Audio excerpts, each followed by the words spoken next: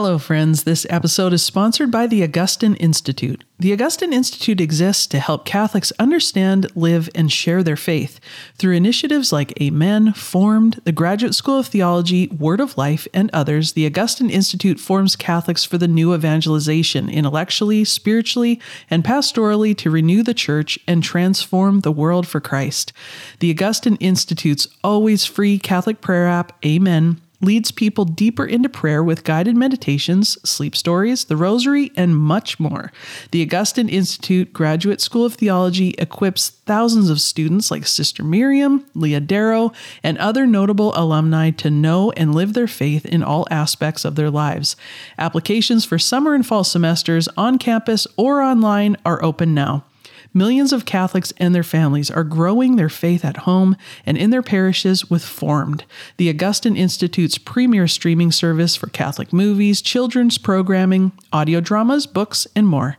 And the Word of Life religious education curriculum makes catechesis fresh and exciting so kids can grow up with a faith they will keep for life. As Catholics, God calls us to understand, live, and share our faith. Learn more about how the Augustine Institute can support you by visiting augustineinstitute.org. We hope you enjoy this episode.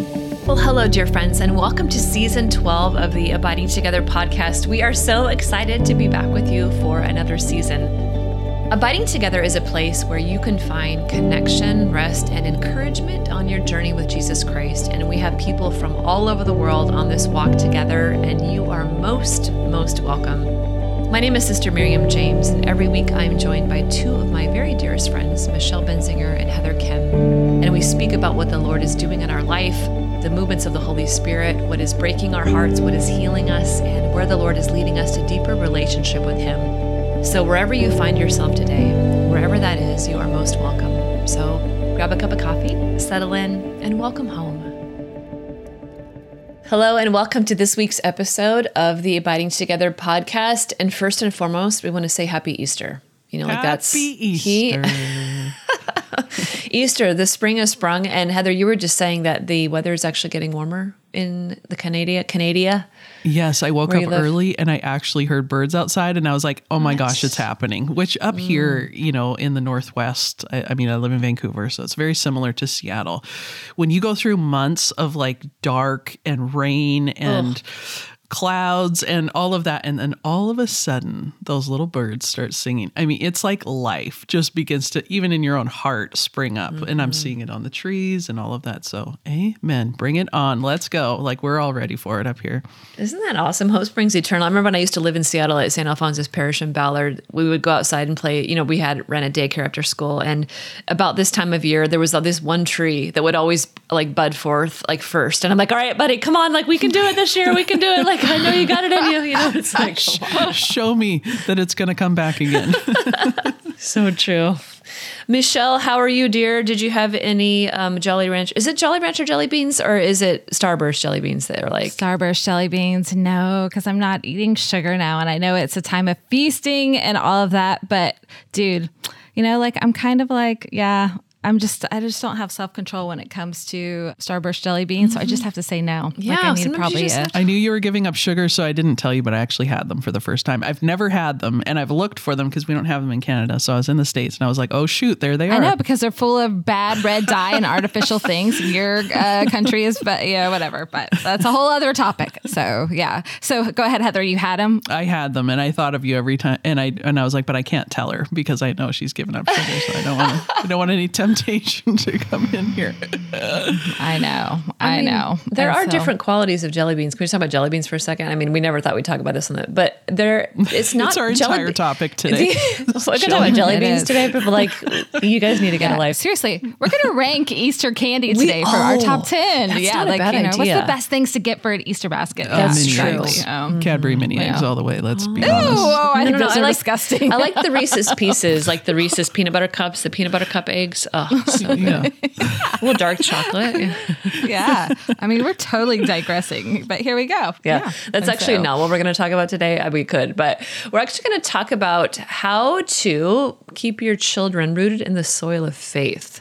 And so we walk into a new Easter season, and somebody just is very interesting. Two people who do not know each other both text me at almost the exact same time saying, As Catholics, we don't do Easter very well. Like, we do Lent really well, but we don't do Easter. And they were like, where are the Easter devotionals? Like, where are the 50 days of Easter where you walk it out in Easter? And how do we live in the resurrection? I mean, it was just really amazing. And I just was like, that's a word from the Lord, And so we thought we'd talk today about, just as we kind of walk into the Easter season and we're chock full of the graces of Lent and what God is going to give us this Easter, which is a new season. It's not the same Easter season as it was last year, of what are some ways that we can kind of journey together as a family, and especially in an area of children, now whether you have biological children or spiritual children, of how do we keep kids rooted in the soil of faith? So we're going to use 2 quotes from St. John Paul II as our guiding quotes. And one of them is from an address that he gave in Perth, Australia in 1986. And the other is his letter to the family. And he says this: as the family goes, so goes the nation, and so goes the whole world in which we live. The family is the center and the heart of the civilization of love and the first school of love, So, Michelle, do you want to kick us off talking about the first school of love, or what stirs in your heart? And, both of you guys have kids that are in their teens now, really. I mean, so kind of what's on your heart? What do you want to share with everybody as we walk into these places? When we were discussing even doing this topic, we were just throwing out a disclaimer that we are very much sojourners on the journey with you, pilgrims on the journey with you, that we are not experts by any stretch of the imagination. We're trying to figure it out because it's a school of love. So the Holy Spirit is still teaching us. We're still learning. We're still, very much failing in some areas and need to grow in some areas. But I keep on coming back to this, especially in the last 2 or 3 years, when the Lord has just really made sure that I'm more rooted in my home than I have been in others. It's not that I wasn't present in my home, but just this season, just knowing that our kids need just more formation. And one of the things the Holy Spirit has really convicted me of in the last couple of years is I was managing my kids well, but I was not forming them well. And there's a difference. I mean, there's some things that they picked up osmosis, but really being intentional about their hearts and their spiritual formation and their emotional formation, but more so even their human formation. I think that is a part that I'm realizing. And the conversations my husband and I have been having, we have 2 in college, 1 out of the house, like an adult, kind of, she's 23. And then we have 2 in middle school and 1 in high school. So we have in 3 different seasons. But one of the things that I think Chris and I have been really talking about is all right, how do we root them deeply into their faith and let them give them room to explore? But also, how do we just allow them to become their own person, but yet give them these boundaries, these, we call it bumper lanes, like in a bowling game. We need to put bumpers up, guardrails up on a road, or bumpers in a bowling game, but allow them to have exploration within these guidelines, and it's not easy. It switches and goes back. But really, we want them to be rooted in our family and rooted in their faith, but we also want it to be personal. Their relationship to be personal with Jesus, not our relationship, not mom and dad's relationship, but their own personal encounter and relationship with the Lord. So how to foster that? What does that look like?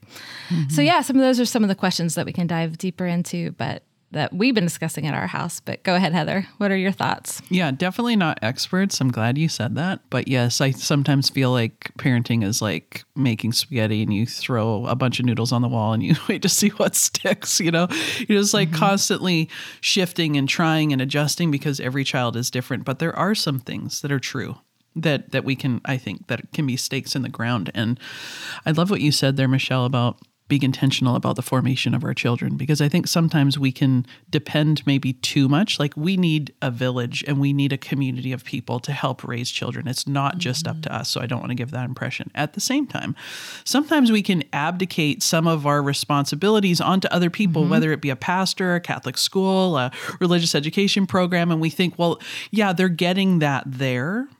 And I'm sure they are in some ways, but nothing replaces parents teaching their children about the faith, about who God is, about prayer, about, spiritual disciplines, about all of those things, like what a life with God looks like. And that's something that I realized, actually, I was doing that as well. Like if my kids were going to Catholic school, I was like, oh, no, they're getting this here. And then I realized, oh my gosh, there's so much they're not getting. And that's on me, that I didn't see that coming. So that's a place that I've learned. I think in general, trying to help our kids see that God, from the very beginning, that God is real, that he's personal, that he wants to be in relationship with us. Like that has to be woven into conversation all throughout their formation. And then you put those stakes in the ground of like the sacramental life of the church and prayer time as a family and other types of things. But I'm glad we're talking about this today, because this comes up all the time when I'm talking with people. They're like, what do we do, especially now in the culture that we live in?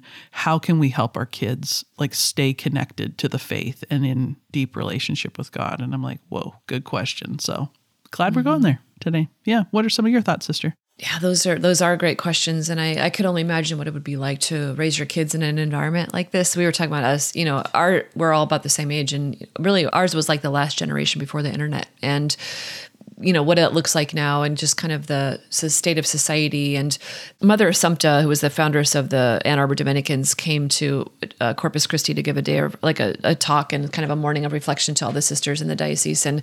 And she's actually taught first grade to the mother of one of our sisters. So the sister Claire had a picture of her mom, and it was the second grade class, but of her mom at that age. And here is, one of her teachers who was like the Mother Assumpta's very first class of her entire teaching career. And she had 62 first graders. Mother Assumpta had 62 first graders in her first grade class. And I'm like, could you imagine? 62 first graders, just your first, oh my gosh. your first time out there.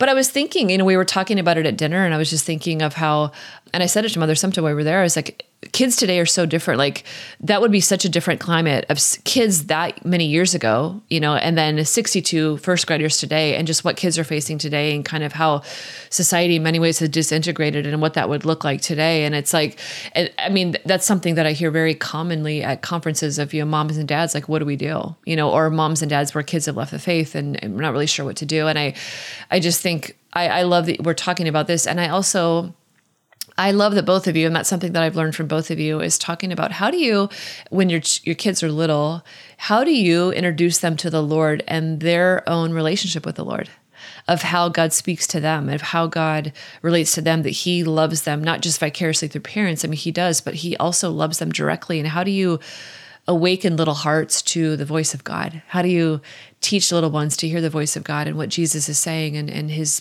beauty and his joy, and how he corrects us and how he brings us closer to his heart? And so I think the continued witness, and I'll turn it back over to you guys, but the thing that keeps coming to me, and I know when I think about my own mom, is my mom's personal witness. And I think that's the model always of kids. Kids are always learning, and even people we mentor, our spiritual children that we're they're always looking at us like, do you really live what you say? And all of us, have areas of hypocrisy where we're pretending to be something that we're not. And so hopefully our journey of holiness is bringing us into integration. But yeah, like what kind of model am I giving? Like, how do I navigate those places in my own life? What kind of witness am I giving? Because I think people always notice that first before anything else we say. Yeah. And I think it's really interesting, just the timing of this, because I think every season, like there's different seasons of parenting. There's seasons where you have them, really little and that you're not sleeping, or when you have toddlers, or there's seasons where you're in every season. Like me, I'm in several different seasons with different kids. But I think for this fall, it was there was just so much change all at one time, and I was really overwhelmed. But my third child left the house, and he has more of just a more extroverted personality. He has a lot of life to him. So I wasn't anticipating, because this is my second child to leave for college within 2 years. I was like, oh, I've done this before, I'll be okay. And then when he left, it was this huge gap, and I was like, oh my gosh, it was just quieter. And people are like, you still have 3 kids at home, it can't be that quiet. And I'm like, but he had such a big presence. And so it was, and we had to, what was our new normal? And one of the things we did is like, okay, we need new family traditions for the kids that are at home now, because I just couldn't even handle our dinner table because it was so only half full. Like I actually end up going out and buying a round table and put it on our front porch, because we can eat on our front porch because we live in Florida. Because in that way, that table felt full. If it was the 5 of us sitting there for dinner, like it felt full, and it was things to do there. And we just started like Wednesday night traditions and stuff like that. But even Chris and I were looking at it in the last couple of weeks, is like, okay, our family needs a rule of life. because our kids are going, the kids that are home right now are going in every different direction. And we were just looking at some of the areas that they were not rooted in their identity in Christ and their experience. And we were realizing the voice of their friends was louder than our voice and the voice of the Lord in some areas of their life. That's real. And we're like, okay. And we're like, that's on us. That's on us. That's not on them. Like, that's on us to create an environment. Like, you have to look like at, we're saying rooted, but you have to look at a flower. And if the flower is not growing, you need to change the soil and how it is planted and how, like, and we're the ones that are supposed to create the soil. So actually, it's funny that we're doing this because it is a Tuesday morning. We're recording Wednesday night. We called a family meeting, and Chris and I came up with a rule of life for our family for this season. And we're just having a conversation with our kids so they can have suggestions also. So there's buy-in. It's not like a dictatorship, like this is what we're doing. We want them to be able to have their own ownership. But I love even what a rule of life looks like, because a rule of life means actually it's a trellis for the vine to grow on. So we're creating this trellis for them to be able to grow. So we're helping the root system and them to grow, but putting some things in the ground again. And like simple things. This is what our family prayer looks like. We keep it really simple. This is when family dinner is. But it's other things. The phones come downstairs at this time. Like all the different things that we need to do and to see the areas that our children need to grow, but not just to grow for the sake of growing to thrive.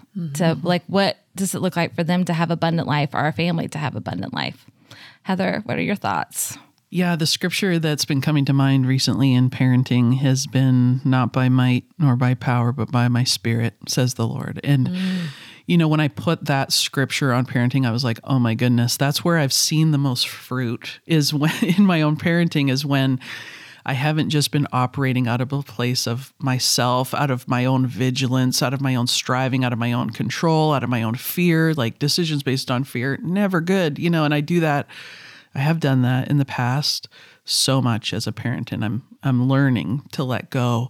But it really is being led by the Spirit of God. I can't count the number of times that I caught a look on one of my kids' faces that I feel like the Holy Spirit tapped me on the shoulder and said, you need to press into that, whatever that was, whether it be a look of shame, whether it be a look of, ooh, maybe there's something being hidden here, or a look of sadness, like they were hurt by something that I said or that I did or that maybe happened in their day.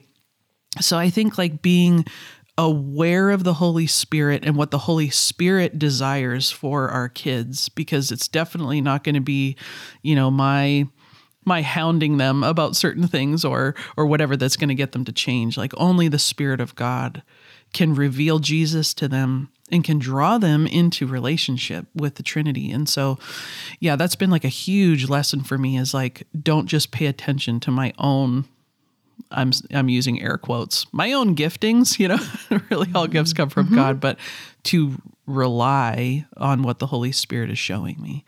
So even when they were little, you know, I think there's a lot to listen to the Holy Spirit about. And there's a lot of like, you want so badly for your kids to know Jesus, for them to be good people, for them, you know, all of that stuff. And when they're little, sometimes we can take, I think, a bit too much on ourselves, and the pressure, it will crush us if we try to step into God's shoes too much. So yeah. Anyway, the Spirit of God leading has been a huge lesson for me.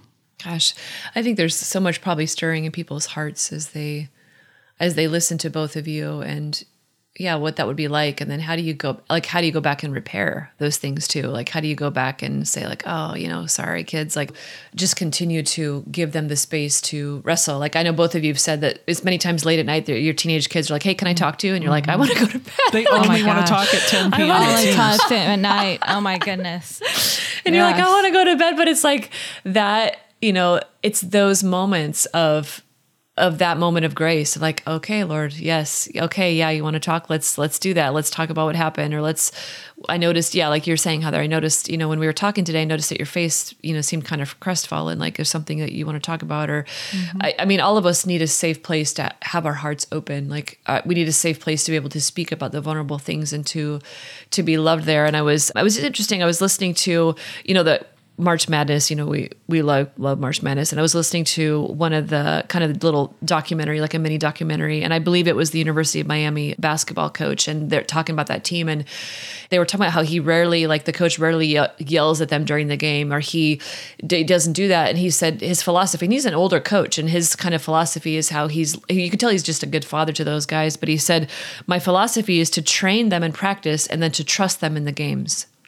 And he said, I don't need to be training them during the games because we've already done that in practice. But he said, if we train when we're supposed to train, then we trust. He's like, I have to let them run with the game. I have to let them trust what they've learned and then their own style and their own gifts. And I just thought about that, like train and then trust. I'm like, that's one of the things God, I think God trusts us with so many things. Like we're in this school of love, and then we have these opportunities where he trusts us. And I just thinking of how I think that's scary. I mean, for people that I mentor, it's like, in just hearing their hearts and seeing where they kind of fall down at times. And like, as a good spiritual parent, you want to pick them up and all that kind of stuff. It's like, but then there's part to that of accompaniment, but there's also the part of like trusting their hearts to the Lord and saying, well, Lord, you love them more than me. They're not my, like they're given to you, they're given to me by you, Lord, they're yours. You love them more. You have more for them than I could ever imagine. So I'm just going to trust that you're going to make this right. It's not up to me to do that. So I don't know, just kind of pondering that as well, of like training then trust. That's so good.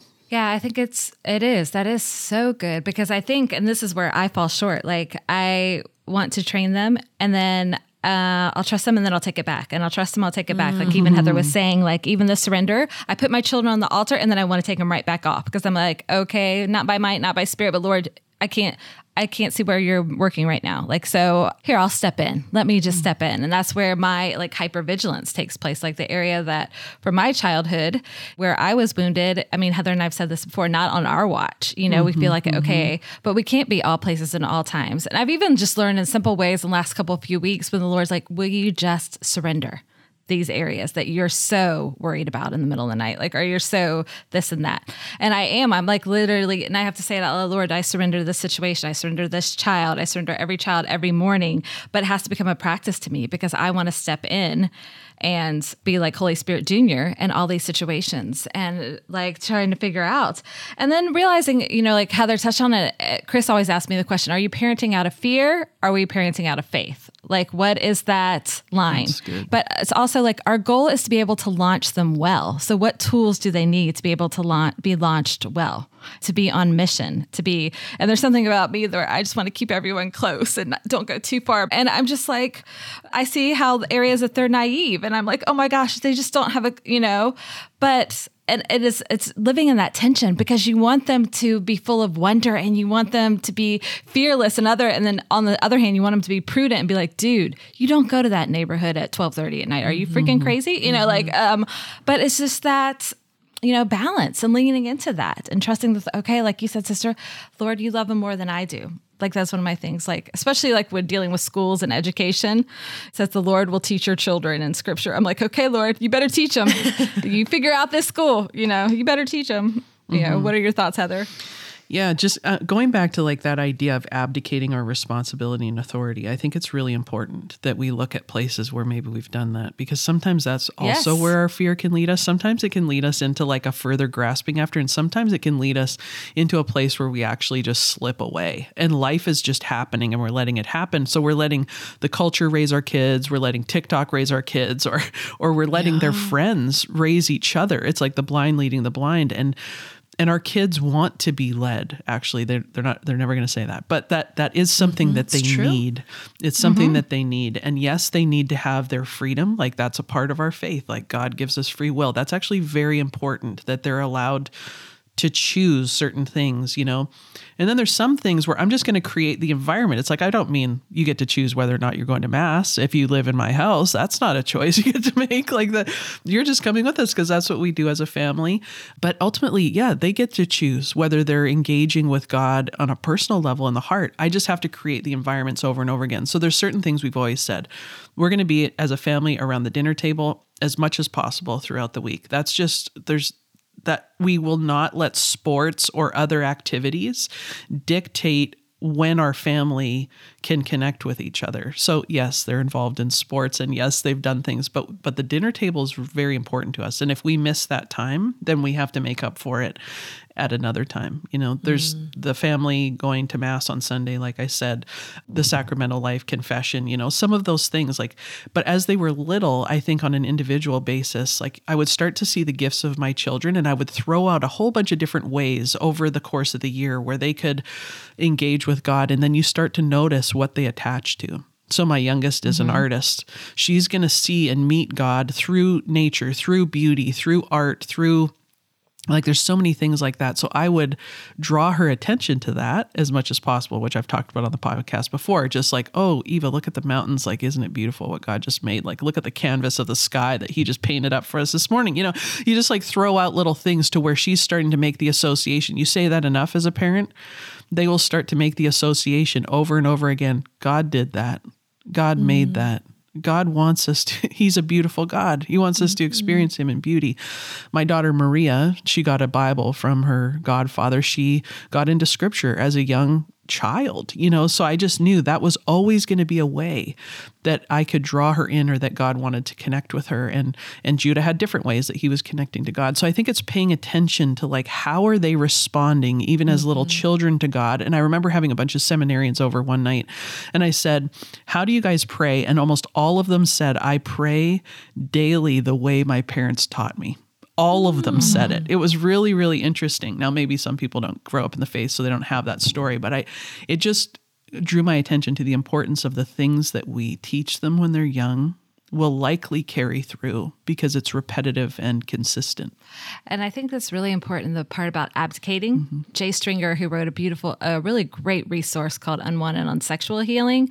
When I was reading this for just seminary and stuff and all of that, he was saying one of the biggest things is parents abdicating the role about sex education. And I remember asking our friend Brian Butler, who wrote Theology of the Body for middle schoolers and whatever. I was asking him, when do we need to tell the kids about this, and this? And I loved his advice. He said, Michelle, if they're going to hear it from their friends before they hear it from you, then you need to beat them to the punch. That first introduction needs to be you. Even if you think it's earlier than you would like, you need to make sure it's developmentally correct, but you, and then it needs to be your voice. And he said, because this is the one area where, because it's not the easiest topic to broach, to come across and all that. I think one of the other big lessons I've learned in parenting, especially in the last year or two, is how to apologize well. And I'm still growing this to my children. All right, I messed up here. Can you forgive me on this? And this is why I messed up, and ask and telling them and vocalizing when I've made mistakes, but say, I really need to grow, or say, I really need to grow in this area, and take an accountability for areas that I am falling short, and vocalize that to them. And one of the last things is asking them questions about their needs. This has been in the last 6 months, I've really started this. I ask my kids that are not in my house, how can I pray for you this week? And what do you need me to, how do I need to support you right now this week? Is there anything I need to do to support you? And it's funny because at the beginning, they didn't even know. It's some of them couldn't even verbalize their needs. And then I ask my kids that are in my house, how can I pray for you this week? How do you need, what makes you feel loved by me? Is there anything that I do that makes you feel loved or supported? What do you need me to support you this week? If you, especially my high schooler has a lot of stuff. What do you need me to support you this week? And it's funny, the first couple of weeks he couldn't answer. And now he's oh, I need this, I need this, I need this. And I was thinking to myself, if someone asked me that question, I don't know what, and I probably say, I don't know what I need this week. I would say the same thing, but it's identifying the needs and allowing us to meet and to love them the way that they want to be loved or supported, because I can have my ideas of how I think I should support them, but it may not meet up with how they need to be supported. So those are just a couple of practical thoughts I thought of. Sister, what are your thoughts? Those are so great, both of you. Thank you guys so much for that. And I think it's, just hearing as you both share about your kids, and then just my own experience of just mentoring people and just walking with people. And I think it's so easy to assume we're loving people the way that they feel loved, and they're not. And you're it's exactly. People have different love languages and what they need. And that was huge for me when people that loved me in my life said, how can I love you? What makes you feel loved? What makes you feel supported? And it's true. It's oh yeah, thanks for asking. And, or just people coming back saying, hey, sorry, I missed your heart here. I just, and it's I've had to do that with people as well. So I think that's so important. And I just noticed in the places where I've abdicated authority and asking myself later, why did I do that? A lot of it is because I was afraid myself. I was afraid. Like I didn't know how to have the conversation. I didn't know how to admit that I didn't know, or that I'd made a mistake, or that it was hitting places of my own fear, my own little places. So I just pretended like that wasn't happening. And it's like, oh, okay, that's good to know. Good to know that I can, when I see those places in me, that I can like, all right, Lord, I'm afraid here. I don't know what to do. Can you help me here? That I don't have to pretend, and kind of like, double down on something that's just a self-defense mechanism of like, I don't know what to do here, and I'm so sorry. Let's ask the Lord, or let me find somebody who does, because I don't know what to do. Or, you just think of, even like the talk about sexuality and our masculinity and femininity as men and women. It's like most people did not have that conversation with their parents. And I think a lot of times as adults, like because it hits everybody else's places. So it's like, what do you do? So I think if we could all come to admit to a place of like, all right, there's some things I'm really well versed at, and some things I don't, and I'm weak here, but I'm willing to grow. Like I'm willing to grow and learn. And I think that goes back to like, we can't deny the deep need for our own personal healing. Like every single human person on the face of the earth, no matter how old we are chronologically, that we continue to allow the Lord to bring us into wholeness and communion, because there's nothing that can replace that. And that makes us more Christ-like. That's the life of Jesus, of us coming into the truth of who, and that's what the Holy Spirit does, sanctifies us. It brings us Christ to birth in us and transforms us into Christ. And so that's the journey of all of us. At every generation, no matter how old we get, no matter if we have biological or spiritual children, there's always people in our life that we're all interrelated. So those are just some final thoughts from me. Yeah.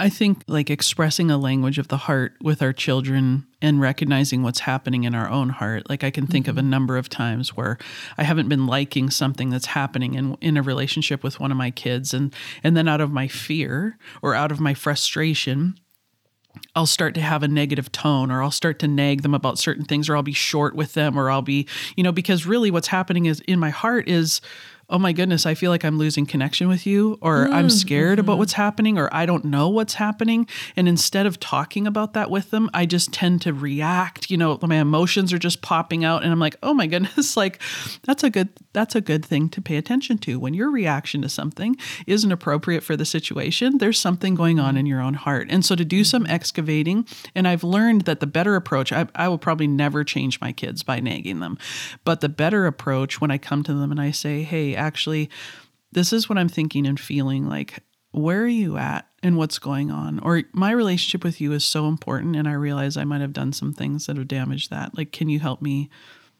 understand what's happening for you right now? Like, what's going on with you?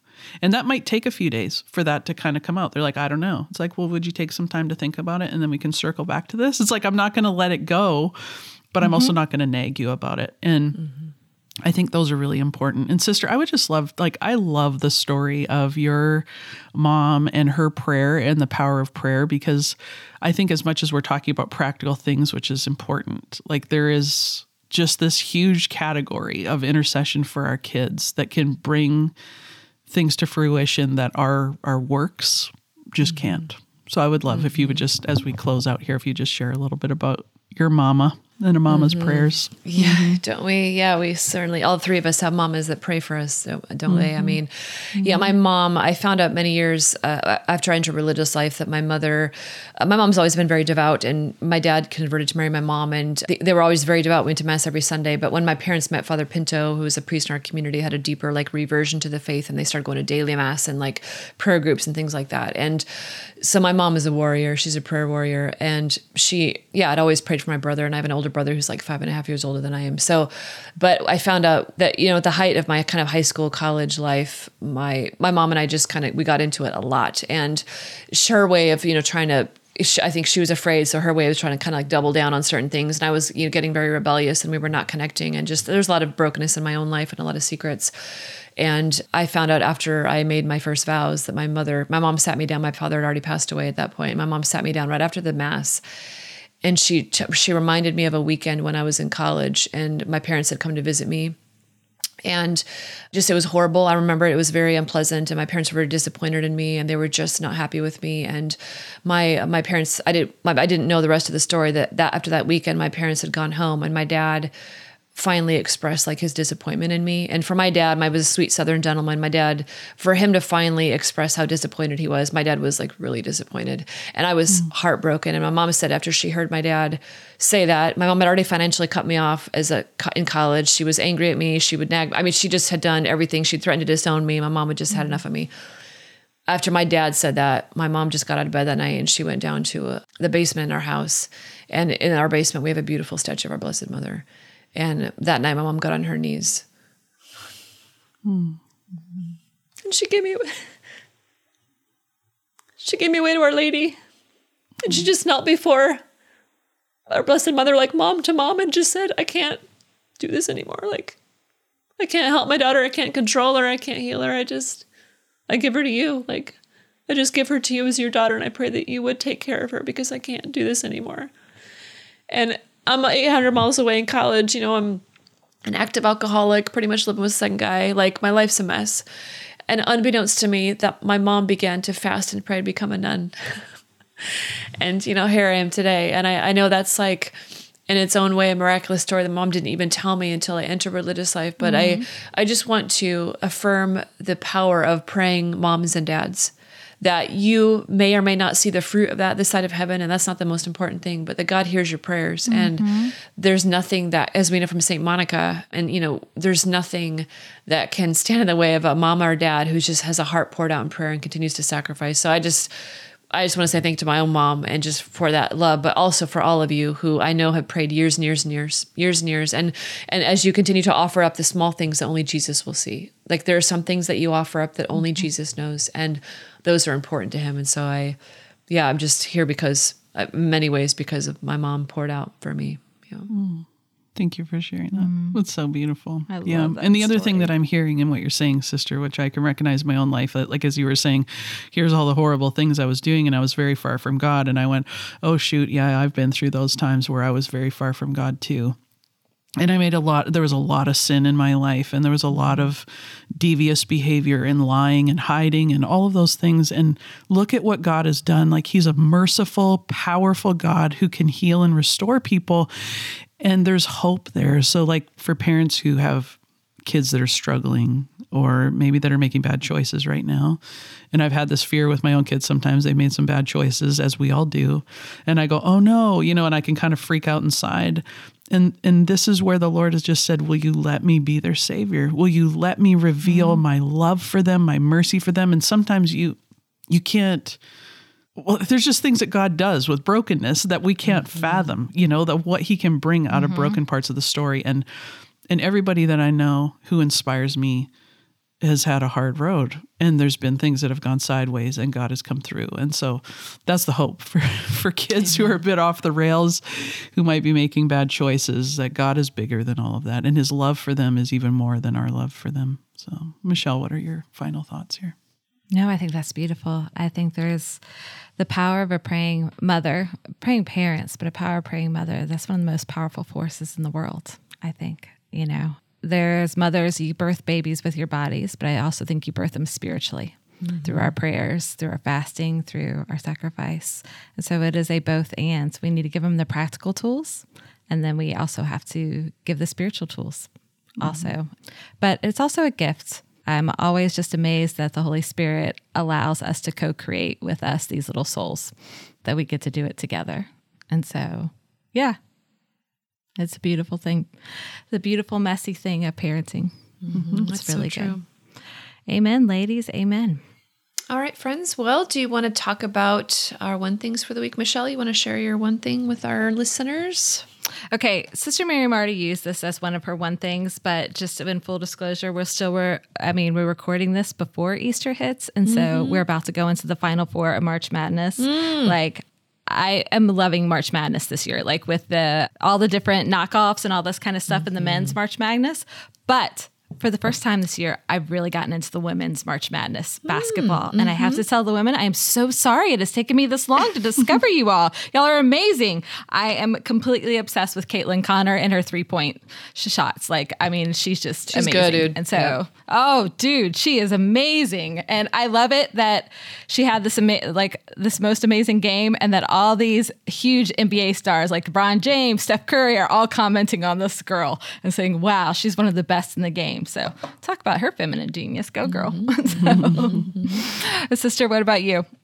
My one thing for the week, speaking of parents, I want to give a shout out to Jason Everett. Jason and Kristalina Everett, they have 8 kids, and Jason Everett has been speaking in public for probably over 25 years, and he's gone all over the world, and he speaks about chastity. He speaks about, the restoration, the human sexuality, theology of the body, and it's just amazing to see how he continually responds to the needs of the time to be able to give a heartfelt, honest, relevant discussion to people. And he has a new book out on the transgender kind of movement in society and gender theory, and it's called Male, Female, or Other. And that, in combination with his recent podcast interview with Matt Fradd on Pints with Aquinas, I want to recommend both of them. Jason's honesty, his humility, his truthfulness is stunning. And he wrote the book to be able to give people a language to kind of understand what's going on, and also to be able to respond in truth and also deep charity. And I appreciate, even in the interview, if you listen to the interview, he just talks about how people confronted him at different talks that he gave, and things he didn't know. And he said, I don't know yet how to address that, but would you pray for me? Would you please pray for me that one day I can be able to address that in truth and charity? And so I just appreciate his continued humility and openness. And I think it's going to be helpful for you as well, as we kind of how do we respond to these things? And there's so many different ways we can respond, but what's the way that Christ is inviting us to respond? So his website is chastity.com. They've got tons of resources on there, but his book, Male, Female, and Other, and also his recent interview with Pints with Aquinas with Matt Fradd. So it's just outstanding, really great. Wow, that's awesome. So humble. My goodness. Yeah. Well, my one thing this week is John Paul II's letter to families. I think it's just it's obviously been Great out for letter. a long time, but if you've read it before, I just want to encourage you to read it again, or if you haven't read it, check it out. It's free online. We'll put the link in the show notes. Yay. Amen. Well, thank you so much for joining us, dear friends, and happy Easter once again. And we get to live into this whole season. It's longer than Lent. The Easter season is longer than the Lenten season, so we are going to rejoice and just allow the Lord to continue to bring us to life in every way. So until next week, we'll be abiding together. God bless you. Thank you so much for listening to this week's episode. If you liked it, would you please share it with a friend and leave us a review? We encourage you to head over to our website, abidingtogetherpodcast.com, where you can find all the show notes, links to our One Things, group discussion questions for each episode, and beautiful coffee mugs, t-shirts, journals, and prints in our shop. There you can also subscribe to receive our weekly email with links to each new episode and all of the content. We'd love to connect on social media and invite you to follow us on Instagram, Facebook, and Twitter, so you can catch inspiring reflections every day. You're also welcome to join our private Facebook group and dive deeper into discussions with our fellow listeners. If the podcast has blessed you, would you prayerfully consider financially supporting us? The Abiding Together podcast is only available due to the generous support of our listeners. There are significant costs associated with creating this content, such as tech support, design, website, equipment, and hired staff that we need to be able to continue offering great content. Abiding Together is a nonprofit 501c3, and all donations are tax deductible. You can make donations of any amount through the Patreon website, or you can send us a check directly if that's easier for you. If you donate $15 or more per month on our Patreon page, you become a tribe member, and you will receive bonus content every month, such as recipes, music playlist, downloadable prints, and more.